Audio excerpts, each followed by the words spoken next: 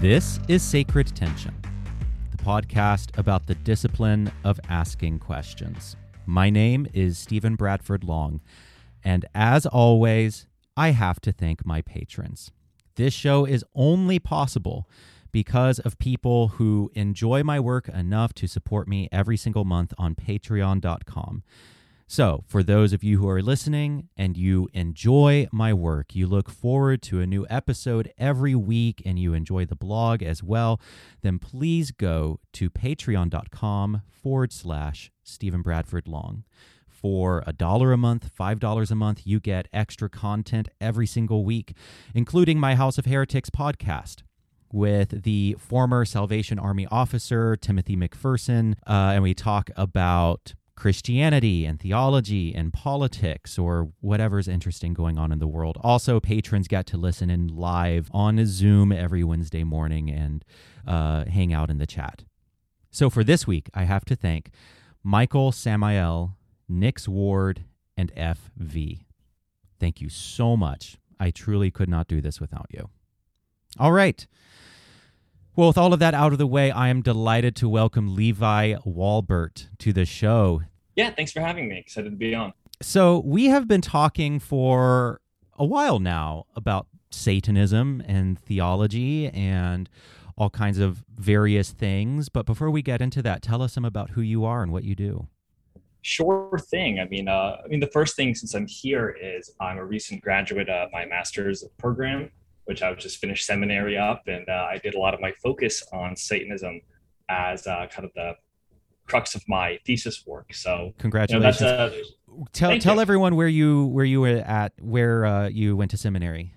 Sure, it's in Moravian Theological Seminary, which is a seminary here in Pennsylvania. Yeah, we won't go down a fascinating side quest of who the Moravians are, but they are a fascinating group. Oh, yeah. I really, maybe that's another episode, but the Moravians are super interesting, and I'm very happy to got to study under them. They were founded by, we are going down the side quest. Okay. Now let's do it. They were founded by someone with the best fucking name on the planet, Count von Zinzendorf. Am I right? Oh, yeah. Yeah, yes. Zinzendorf was a fascinating figure. Yes, Count von Zinzendorf is the founder of the Moravians, and I just picture like the Netflix Castlevania series whenever I hear Count von Zinzendorf. He sounds like a character from Castlevania. Yeah, he was a strange guy, and I think that kind of accounted for his ability to form, I guess, this now what is a new denomination. Yeah. In the Moravians. He obviously wasn't the sole founder. It was founded off of a lot of things, but yeah, he was this kind of strange guy where he was this, somewhat noble at the time, aristocrat kind of person, but he was just so obsessed with religion, and everyone was going, "What the hell is wrong with you? Yeah. Let's go to parties and stuff." But he's like, "No, I'm just gonna throw all that away." But he never threw away some of his mannerisms. He came to America with all, the colonies and all that, and he wouldn't give up his royal attire. He would travel to like islands and stuff in this not royal but very fancy clothing, and it was that's very amazing. Interesting guy. Yeah, he was very radical too. Anyway, okay. Oh yeah. End of that side quest. But the Moravians are fascinating. I love weird little religious offshoots like that, and we're going to talk about a weird little religious offshoot today.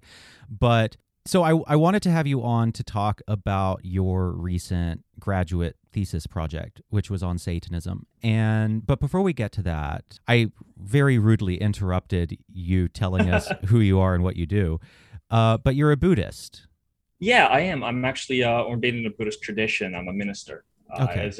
I know it's not a visual podcast, but I always like to clarify that I'm a minister, not a monk, which is why I continue to have my hair. Oh, got it. Interesting. Nice. Yeah, actually, my denomination is called Jodo Shinshu, which is not a lot of people know about it in America outside of, especially a lot of Japanese communities, but it is the largest denomination of Buddhism in all of Japan. But it's just not as well known in America. And we're completely non-monistic. It was a lay movement, and we have trained clergy and people like that. So people who are somewhat authorities on it, but yeah, we specifically there was a lot of issues at the time in medieval Japan with monks and monasteries and a lot of corruption. So it kind of came out of that as a Buddhism for the average people. But of course, that's not to talk down on monks. It's just the historical kind of context. That's interesting. How long have you been a Buddhist? Well, it's kind of one of those things that I have a hard time keeping track of when it happened, because it was not one of those aha enlightenment, pardon the pun, enlightenment moments where I said, oh, I have a conversion story. It was kind of, maybe I pointed around 14 is when I really started getting introduced to Buddhism. I had to watch a documentary for, I was taking art history and, moved to India and Asia. So, give context to what some of the art was about. And it just really got me interested. I was very moved by it. So it was one of those things where I said, well, I'll start one practice and then I'll try another. And, oh, this is interesting. I'll read this other book. And this, over time, I guess I looked back and I said, well, I guess I'm a Buddhist now. I'm practicing it. I believe this kind of stuff. And, I was very, it was at the time I was kind of moving away from Christianity, which is where my origin was, kind of roughly culturally, I'll put it that way. I did believe very heavily at some time, but what tradition? What tradition were you raised in? Well, it was kind of I'll be short with this. It's kind of a funny story I like to tell about, my parents' background, where my parents chose not to baptize me when I was born, because they actually wanted me to choose my tradition. They wanted me to choose my belief. They were kind of very open about that. But eventually I kind of caught on as a younger person that was the only one not as a member of a church or a group. So I didn't really know what it meant, but I knew I wanted to be part of it because I wanted to be part of my family. So my mom is a Catholic and my father is Lutheran. So I had those two choices. And, my mother said, well, we can do either one. And I said, Mom, I'm like 7. I don't know what those mean.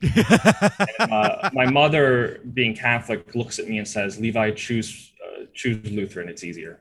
Yes, she's right. She very, very right. She very much remembers having you to school. And the idea of having you to school one extra day at that point was absolutely off the table for me. So, I was very culturally raised in that. My mother's Italian. So it was more, she was a culturally Catholic. Her parents would drop her off at church and go home. One of those things where you do it to be a part of the community. So I don't have a huge background in it.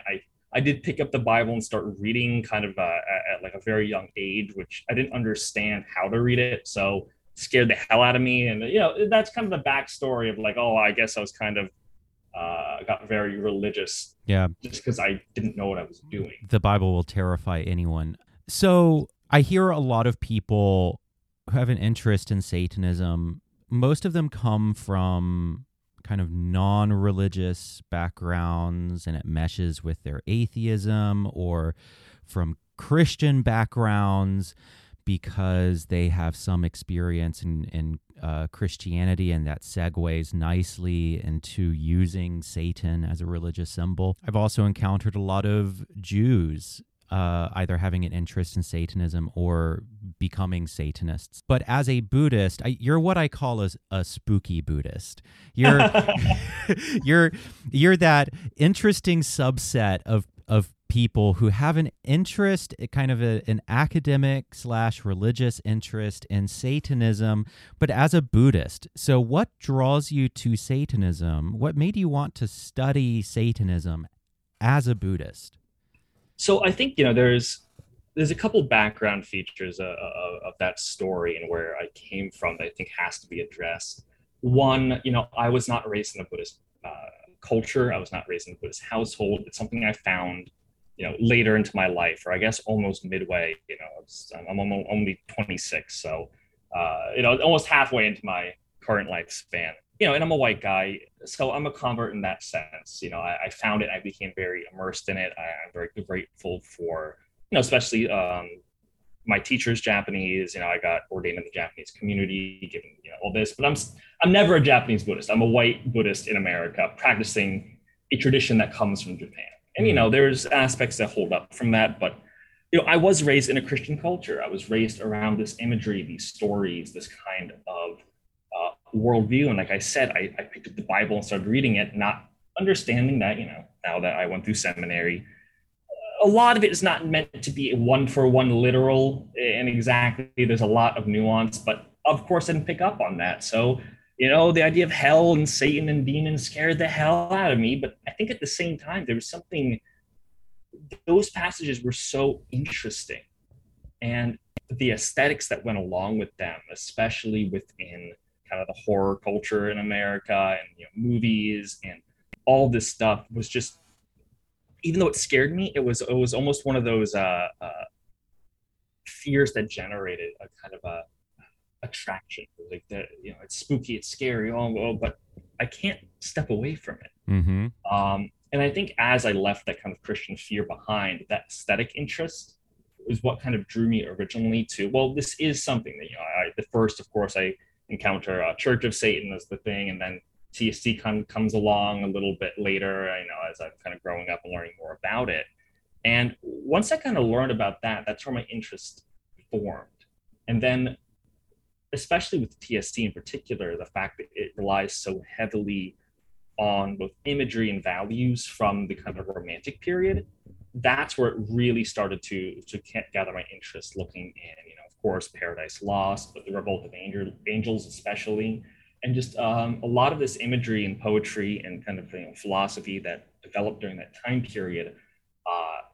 The fact that there was something behind it that was more than just the aesthetic was very interesting. And of course, TST, I do generally support a lot of the more social and political projects it works on. So that was a lure to learn a little bit more about it. But all of that mixed together into one movement and one kind of organization is what really kind of drew me to, I want to study this. And now that I'm studying religion, I haven't seen a lot that is taking this seriously from this very religious theological lens. There's a lot of social commentary.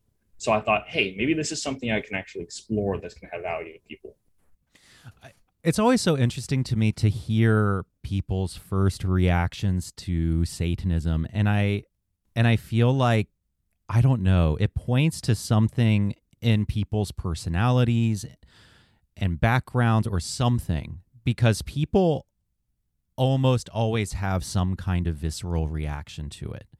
There's never not a reaction to Satanism. People might not have a reaction to, Unitarian Universalists, but there is always a reaction to Satanism. And some people describe what you said, which is kind of intrigue. There is fear, but there is also intrigue and enchantment and kind of this allure to it where it's like, oh, this is really interesting, I want to go deeper. Whereas other people will see it and immediately roll their eyes and see it as cringe or adolescent and just not be able to see anything more than that, and almost seem dogmatically closed to that possibility. I just saw like a post on Twitter, some Catholic trad guy was like, yeah, the only Satanists I've ever met have A, been psychopaths, or B, complete adolescent edgelords. And I'm like, yes, those people do exist, but there's that response, and then there's the reaction of just absolute shutdown and fear. Yeah. And I am always so fascinated by what is it that causes those reactions, because those are the three main ones that I encounter of, open curiosity and intrigue, eye rolls, or just total terror. It's only those three. So was there something about Satanism that meshed in some way with your own Buddhism? Is there some intersection there? Or is there something in your own tradition that made you more open-minded to Satanism? Yeah, sure. I think there's a couple things I could talk about. I think when it comes to the initial allure and kind of intrigue, that was also something I had with Buddhism at an early start, because there were some things that were almost, I guess, especially aesthetically paradoxical, that were so fascinating. So, for example, especially within some of the esoteric traditions or the Tibetan traditions, there are, these bodhisattva who are, I describe them like Buddhist saints. The Buddhists to be, they're kind of these, enlightened figures. And I don't want to call them deities, because that kind of gives a weird connotation. Yeah. I can talk about that more later, but there are these kind of enlightened figures, and in a lot of these traditions, they have these wrathful forms. And you look at these, and if you had no idea what Buddhism was or any kind of knowledge of this, I mean, they look like demons. I mean, they have skull necklaces and severed heads, and they're dancing on top of corpses and all this stuff. They're very metal. Yeah, they're really, really cool. But you look at them, and the thing is that these represent compassion. These are the destruction of ignorance, the destruction of obstacles from paths which lead to wisdom, compassion, love, care. But it's represented in these really sometimes brutal forms, and that was so just captivating.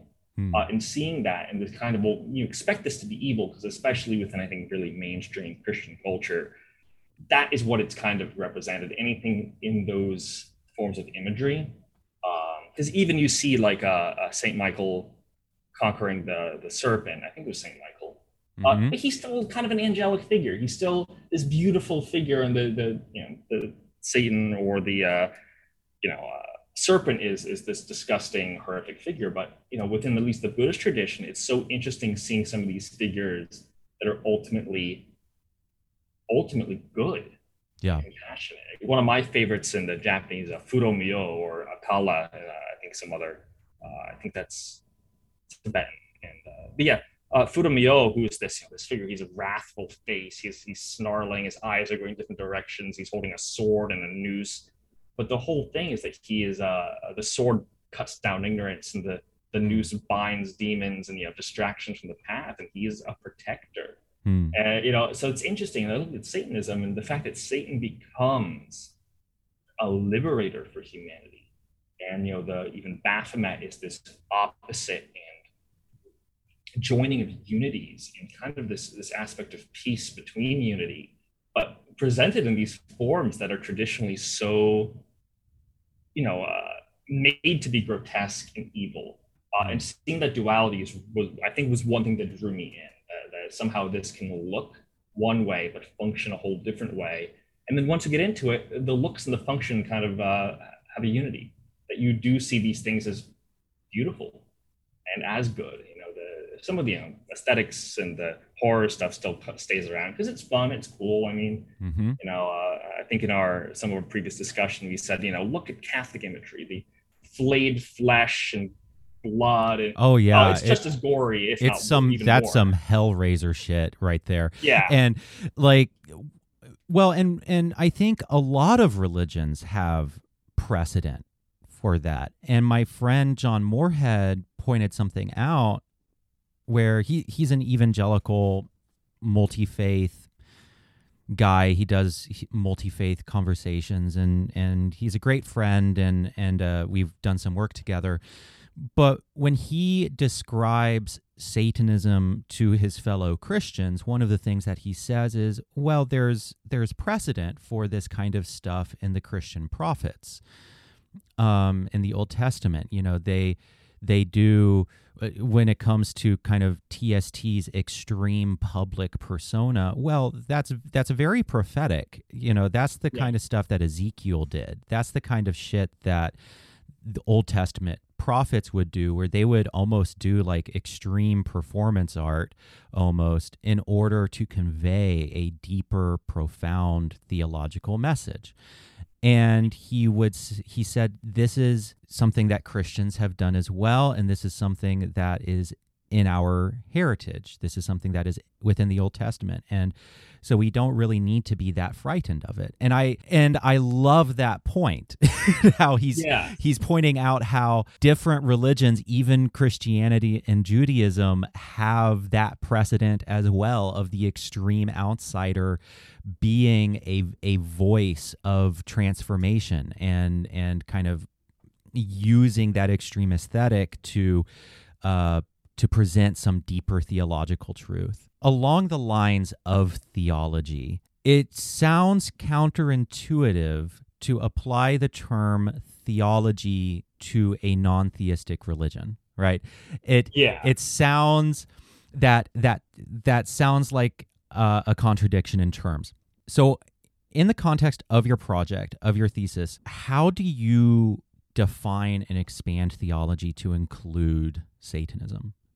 Yeah, that was one of the bigger challenges to think about because, like you said, theology, when we think of theos, is the word, God. And how do you do that with something that doesn't affirm that? So one of the points I found, which I kind of held on to and I wanted to build off of, is I think first, Paul Tillich, who's a kind of this very famous Christian theologian, in his definition of theos, he said the rational study of God and divine things. So I think that is a very interesting point, that it's God and or really divine things. Because how we understand divinity is going to be a very central point. I kind of brought to Buddhism as well. Buddhism is, in some sense, non-theistic. Obviously, Buddhism does not affirm a creator deity. There's no universal, omniscient creator deity. That's explicitly rejected within, even some of the earliest Buddhist canon. The question is, well, then, is there no Buddhist theology? And this kind of starts to raise this interesting question over where are the lines of theology drawn and why are they drawn like that? One of the things I argue for is this idea that only Christianity and the other Abrahamic traditions can do theology. Actually, is kind of this weird restrictive privilege that there's this weird thing that, well, Buddhism has, Buddhology or Buddhist studies, but it doesn't have theology, because the theology is this kind of wonderful academic long tradition that is mostly done by Christians, and there's a lot of Islamic theology and Jewish theology, but Christianity has had a very large hold on it for a couple thousand years. Well, 2,000 years. Mm-hmm. And there's kind of a problem with that, because it also holds this idea that it dismisses that anybody else can ask these kinds of questions or do this rigorous discussion on the idea of what are divine things, how do we rationalize them, understand them, and integrate them into our life. So I kind of took a little bit of problem in arguing that theology only has to deal with one kind of idea of God or divinity. So that's kind of a starting point. So non-theistic theology is, what are divine things for Satanism? Is it just nothing? Nothing's divine. Or divinity, it's a nice little word, we don't use it for anything. That's not been the case of what I've understood from talking to people and look into it. I think it can be radically different, but I think one of the things I kept hitting at, what could be divine, or I think Tillich also uses the term of ultimate concern, that which one cannot live without, which is kind of one puts their foundation into. And that's kind of a very basic Tillich thing. I'm sure Tillich scholars can tear me apart on that one, and I welcome it. I'll learn from it. The idea of the unknown kept coming up, and this awe of the unknown, this respect for the unknown, and this kind of ability to throw yourself into it and use that as a foundation to overcome existential issues in life through the acceptance of quite literally agnosticism, that which is unknown, unknowable. Yeah. And I think that was one thing that was very interesting that I focused on and tried to use as the start of what is maybe agnostic theology. Atheology kind of has its own term. I started using that and I kind of walked away from it a little bit, because that actually does have a kind of connotation within Christianity, especially radical theology. But that's another avenue I'm hoping to explore more in the future. So without rambling even further, that's kind of a small overview of my thoughts going into it. Yeah. For me, it is certainly the case that agnosticism becomes transcendent into a form of mysticism, and that there's a kind of holy terror in standing before the utter unknowability of the universe. And I wrote an article about this called Satan and the Void. And I really like the idea of theology and the idea of religion having to do with what we believe to be the ultimate, or what we believe to be the ultimate story. And I just found this quote from Ruben van Lack's Children of Lucifer, where he says, "For the purposes of this book, therefore, I opt for a broader definition of religion. To this end, I adopt the concise formula of Robert Bellah, who defined religion as, quote, a set of symbolic forms and acts which relate man to the ultimate conditions of his existence." I tacitly assume, by the way, that Bellah really meant to write a set of symbolic forms and acts which relate man to what he perceives to be the ultimate conditions of his existence. Right. So religion being that which connects us to what we believe to be the ultimate conditions of our existence, that is religion. And then theology being the study of that, the experience and study and formulation of that. And I think when we open up the concept of theology and religion in this way, then suddenly the world is full of religions. Suddenly this seemingly, suddenly this seemingly a religious culture that we live in is teeming with new religious movements, and it's teeming with all different kinds of weird religions. And I had a friend who said that he believes that our modern world is fundamentally atheistic, and he was kind of opining for this. He was opining for kind of this former mystical age.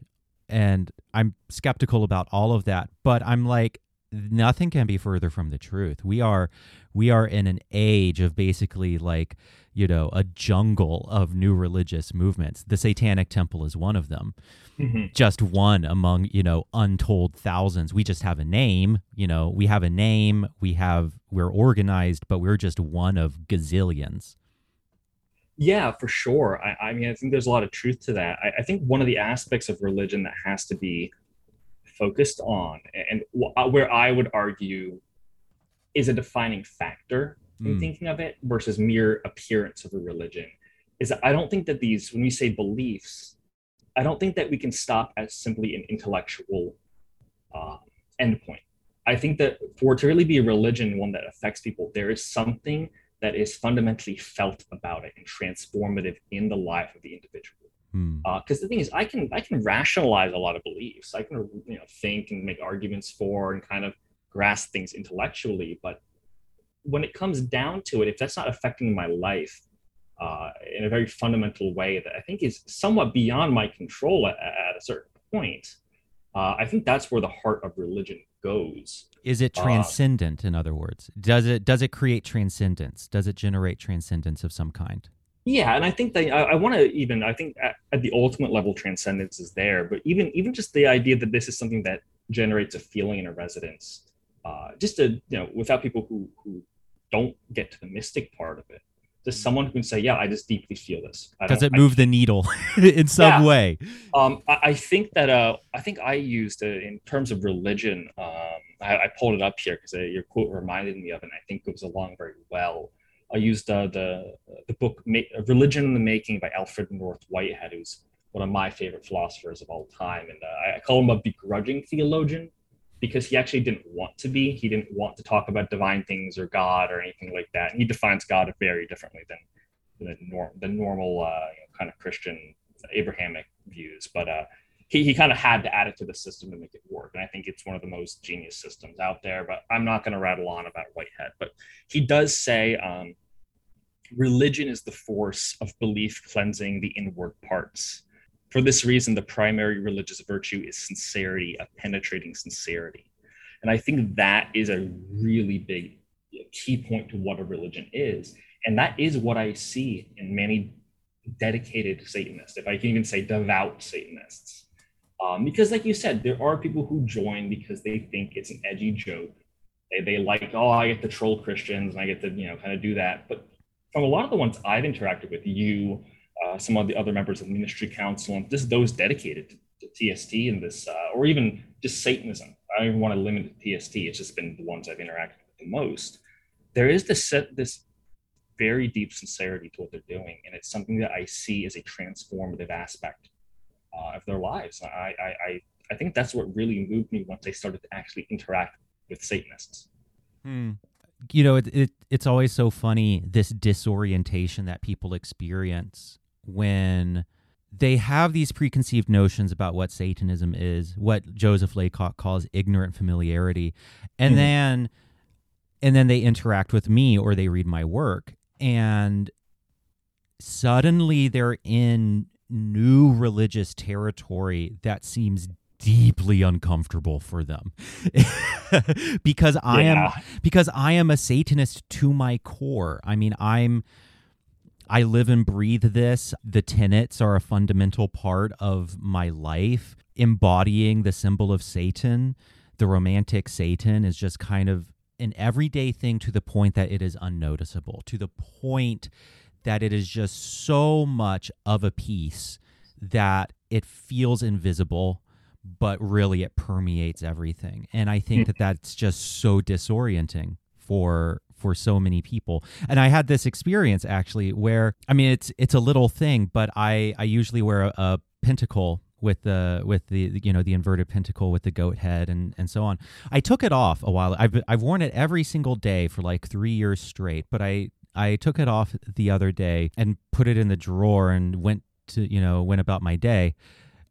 And the feeling of loss was very real. Like, oh, this is something that's part of me.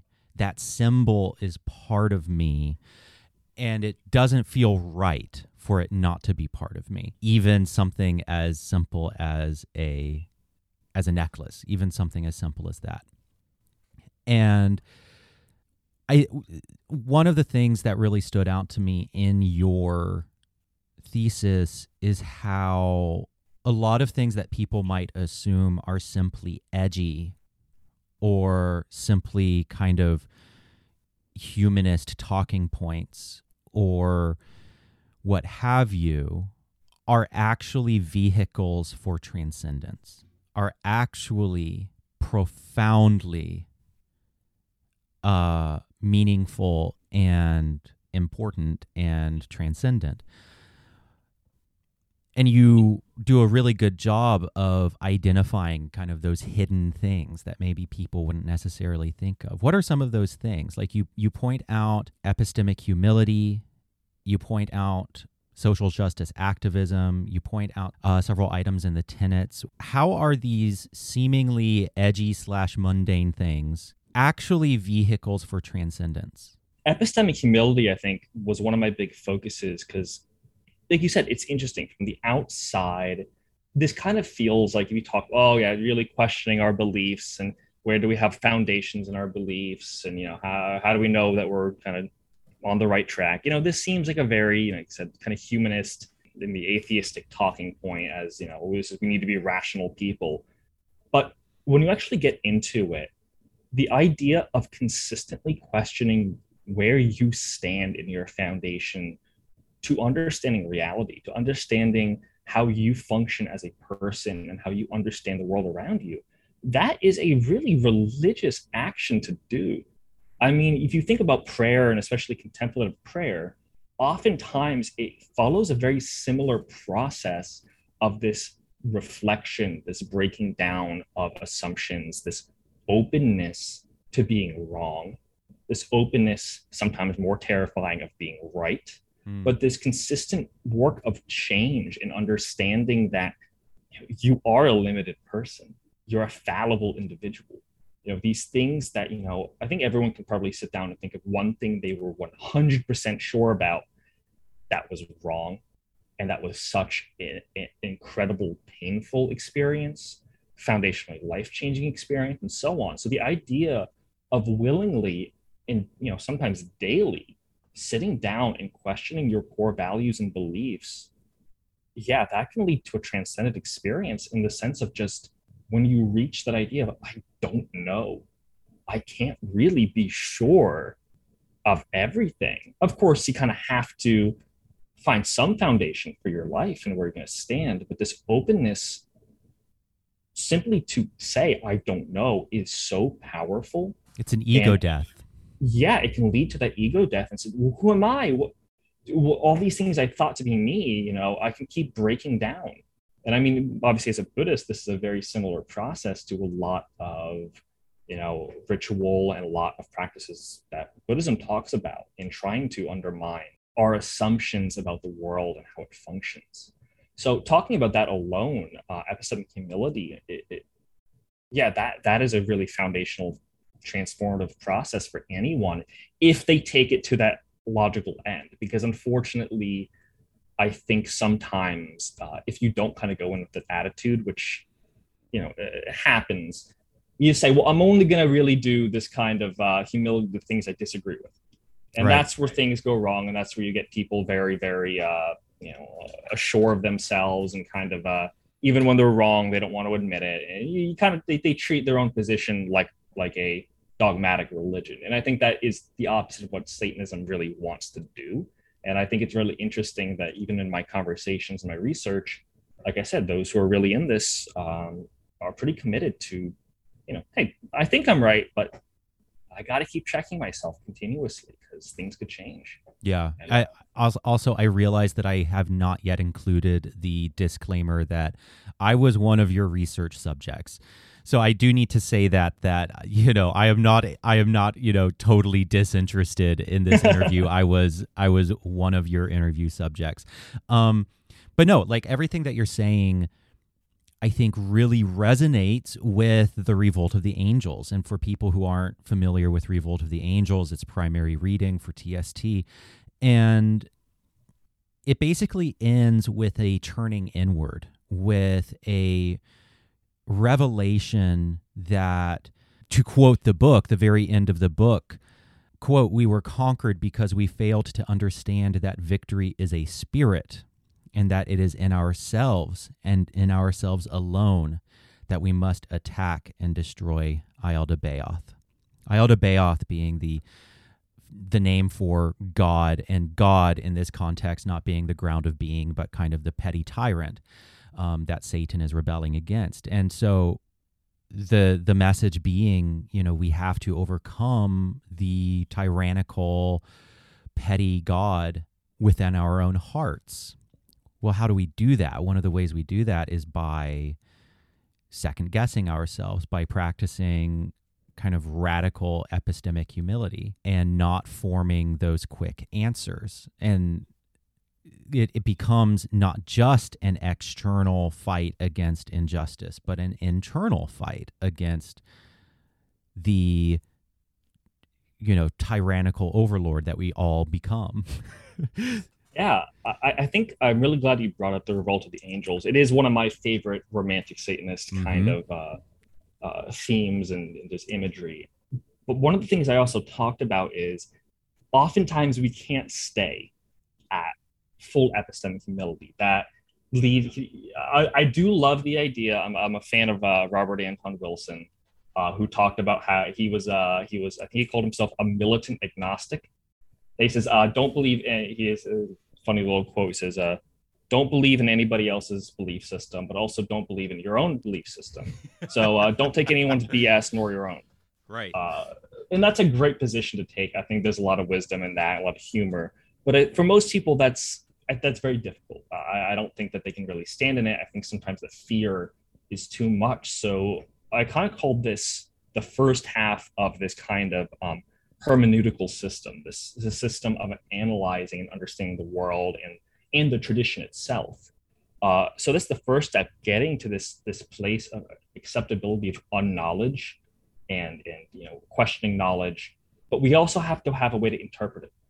So the idea of using the mythic Satan as a symbol in all of these romantic Satanist narratives, I think is such an interesting thing, because it takes the unknowledge and puts it in the mythic form. Satan as the great discoverer, the one who does doubt but still continues to persevere on. And it gives the epistemic humility a vehicle for transformation, for action, for motivation to keep going. Because I can definitely see a point if you don't have that. You just say, I don't know anything. Fine.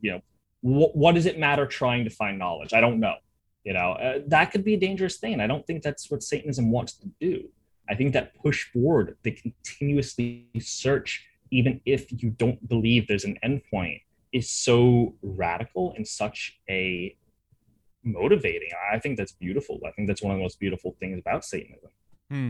I think even just quickly to add with Buddhism, that's another thing that drove me. I think both religious traditions have this acknowledgement of impossibility, but this vow to do it anyway. And yeah, and paradoxically, I mean, there's also the fact that, and you pointed this out as well as Joseph Laycock, that the tenets are not the tenets are not argued. They are simply asserted as foundational in an almost transcendent way. It's like we have to have our priors somewhere. we have to establish our priors somewhere, and for TST Satanists, I guess that would be in part the tenets, and how one should strive to act with compassion and empathy. Well, the tenet doesn't say why. The tenet doesn't defend that position of why we should do that. It simply says it. It isn't put under the microscope and defended in a scientific or rational sense. Rather, it is asserted makes it sound the word asserted makes it sound arbitrary, but I don't think it is. It is put forward simply as the best way to live.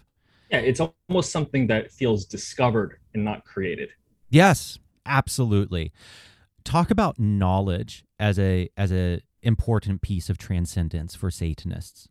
Yeah, knowledge is such this. It is amorphic in a certain sense because it's not just information. I think there's also knowledge has to do with the wisdom of how to use it.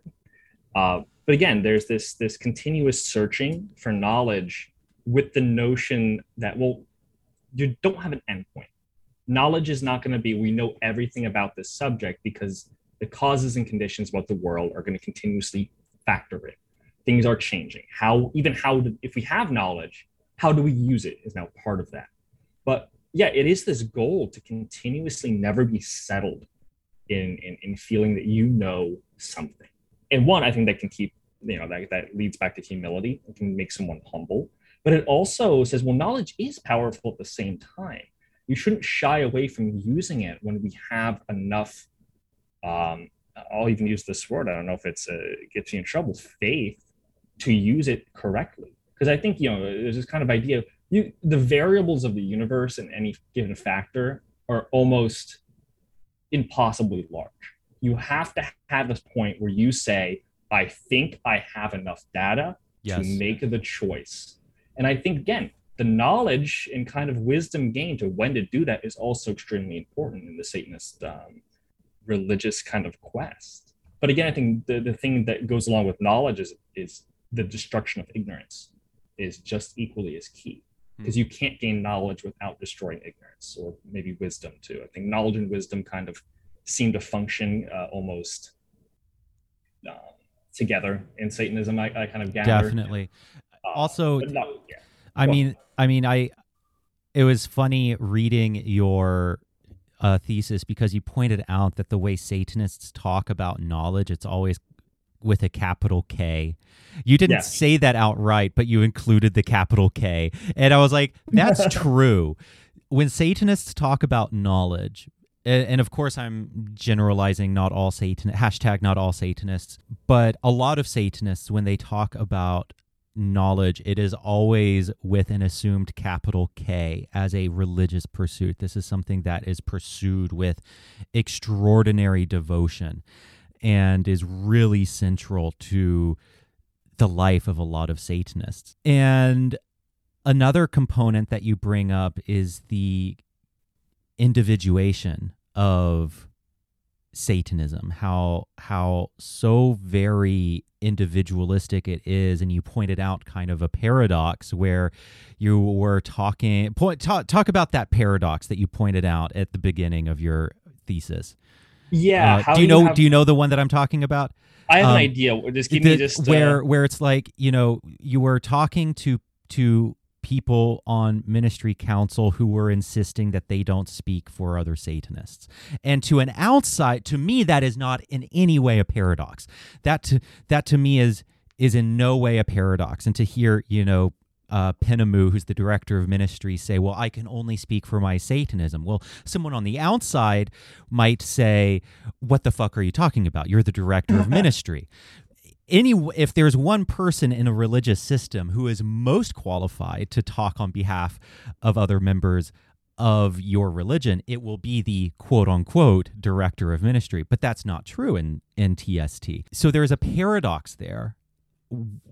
Talk about that paradox and what you found with the concept of my Satanism. Yeah, it's funny. Like you said, it's an apparent paradox, maybe is one of the best ways to say it, because it seems like one, but when you really get into it, it's solvable. It reminded me a lot, because I think it's also what traditionally people think of as religion. This is a spokesman for the Catholic Church. They are the ones who are going to tell you the doctrine, tell you how it focuses, what it does, and that's it. But to say I'm a ministry council member, or even I'm pretty sure that Lucian and the co-founders have said the same thing. By the way, I should clarify. The technical name is Ordination Council. Ordination Council. Thank you. Yep.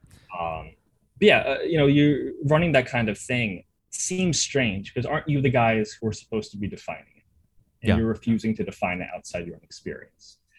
It reminds me a lot. I think the solution is actually one of my professors would always say about their own religious tradition in the Moravians. They would often say, he was also a clergy member of the church, and they'd always say, well, what do Moravians believe about this? And he would say, I don't know what Moravians believe.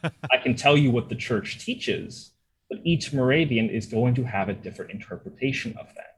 And I think that is something immediately. I think of a lot of Satanists who have dealt with religion, who have come from religious backgrounds, who have that very big struggle of, the church says this, the religion says this, there's no room for personal understanding, it's only this. I think that there are a lot of Satanists, and as the Satanic Temple has developed, there's this kind of, we don't want to deal with that. Let's nip it in the bud right away, and not try to speak for everyone.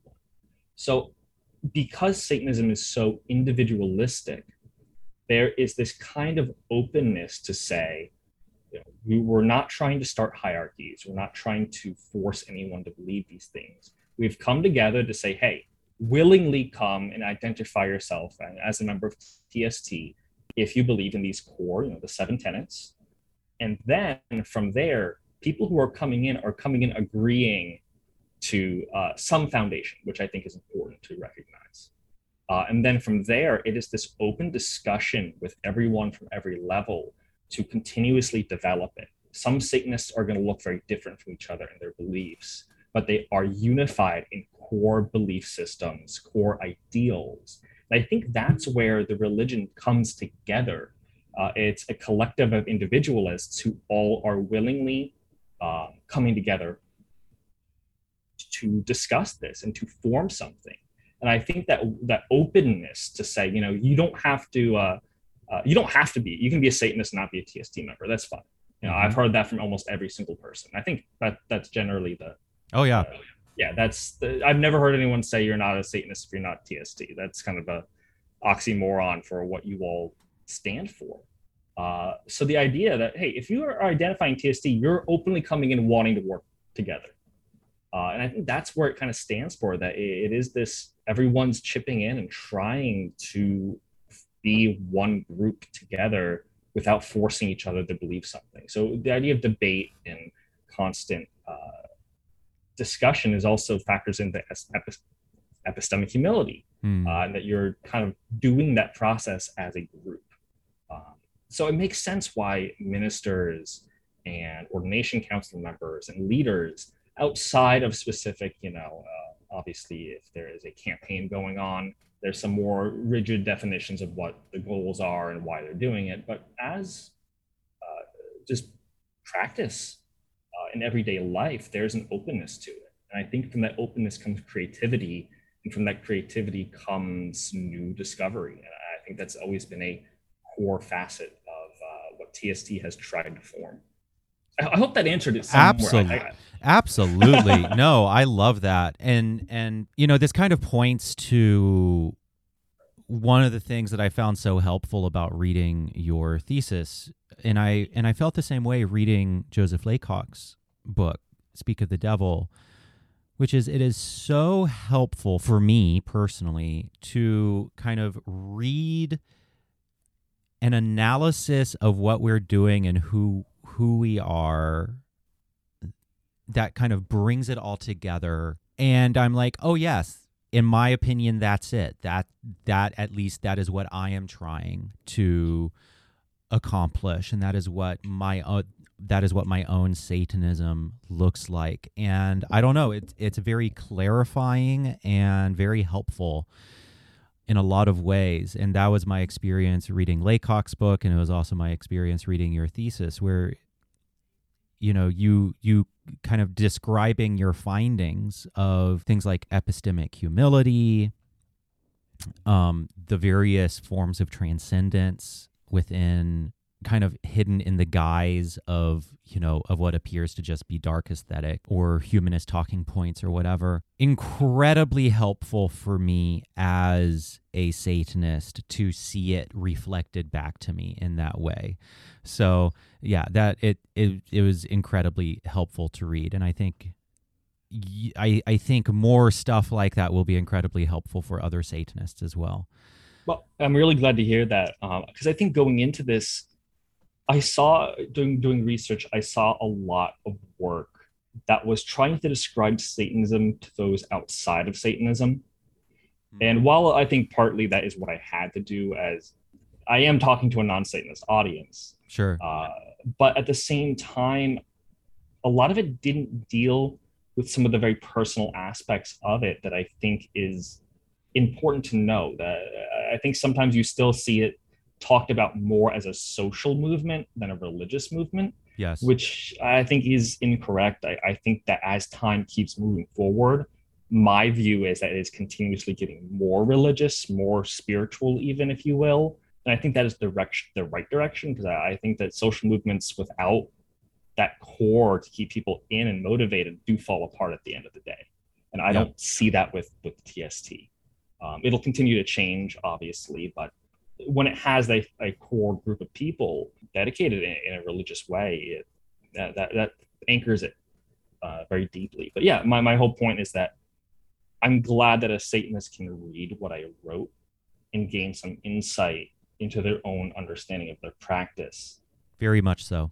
Yeah, because that's I wanted that to a degree. Yeah, very, very, very much so. And I think it was relieving to read it, honestly. There is this sense of relief because I'm in the middle of it. I'm constantly wrestling this stuff. And it's really hard to see the mountain when you're standing on it. I mean, it's really hard to kind of gain perspective or to succinctly articulate it in a way that, and of course this isn't just me. I'm one of many, many, many, many, many, many, many people who are kind of working through what does it mean to be a religious Satanist. So this isn't self-aggrandizing in any way. I am just one of many people doing this within Satanism. But it's incredibly helpful for that to be reflected back to me in kind of this really succinct, scholarly way, and to just be able to go through it and be like, oh yeah, this clarifies my own religious life to me in a way that is very helpful.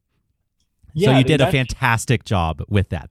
So if that was one of your goals, then you succeeded. Well, I'm very happy to hear that.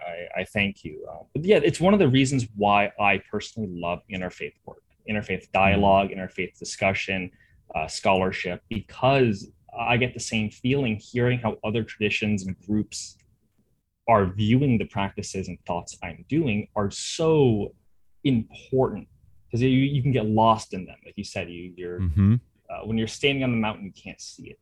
Yep. Whatever you said, I can't remember, but that was the analogy in some way. It's hard to see yourself from the outside. Yep, absolutely.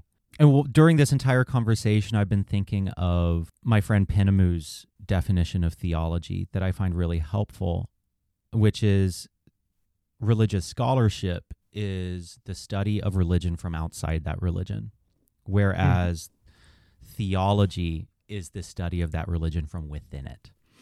Yeah.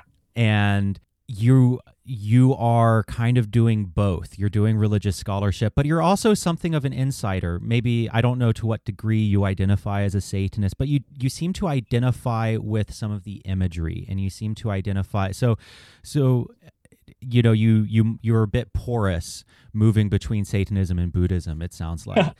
I mean, I'll say that, Buddhism is my central practice. There's so much to it, especially in Shin Buddhism, which is a form of Pure Land Buddhism. There's a lot of metaphysical speculation I hear too that I don't know if the Satanist would be comfortable doing. There is an aspect of, one of the central aspects of Shin Buddhism is called Shinjin, often translated as faith, but I think true and trusting is the best term.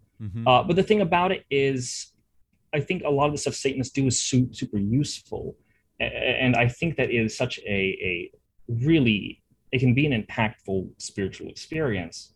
Maybe the best way I describe it is I very much am attracted to the aesthetic. I love the mythic aspects of it. I think it's a great way to understand, especially social issues and the kind of spiritual integration with social issues, which I think Buddhism is really only catching up on. I mean, there's a lot of historical analysis, but there's been a big push in the modern era or contemporary era for more Buddhist social movements. So, I mean, that's something I long for and I look for in the other religious traditions I study. Maybe just saying a romantic Satanist, because I identify with the romantic themes and overarching themes.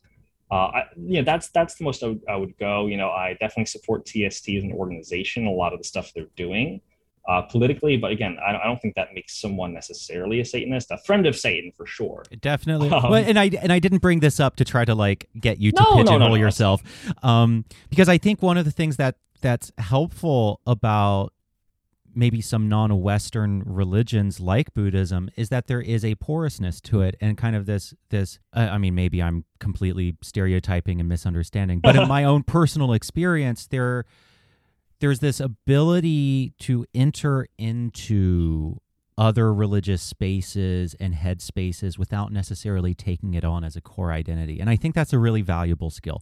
Maybe that's just been the Buddhists that I have personally, the Western Buddhists that I've personally encountered. But I think that there's value to that ability to kind of inhabit, to practice curiosity and inhabit the space, the spiritual and theological space of another religion, even for a time, even if you don't necessarily identify as that. Yeah, I think the mistake comes with Western Buddhists, and some issues I've seen is this idea that Buddhism is, I call it like open source, that you can just take out and put in whatever you want, which is not true. Buddhism has a pretty strong doctrinal side. If you disagree with what the Buddha taught, you're not a Buddhist. You're not a Buddhist. Yeah, that's kind of just. I think it's fine, and there's no wrong. If you are interested in Buddhist teaching, absolutely use it for whatever you want. But, the word means something. I would say that. At the same time, we do practice a kind of epistemic humility in ourselves. That look, we're not enlightened beings. We don't know all this stuff. We don't say that every other religious tradition is totally wrong. There's absolutely wisdom and truth in other religious traditions. We have a path that we think works. And, as Buddhists, we say, hey, we're going to stick to that. I'll enter in, learn what I can. That's great. The Buddhas and Bodhisattvas are said to manifest in many forms. And I think there's a wonderful teaching within Buddhism, which I think, as someone who does a lot of interfaith work, it's called upaya, or skillful means. That the Buddha taught different people at different stages and in different contexts in different ways.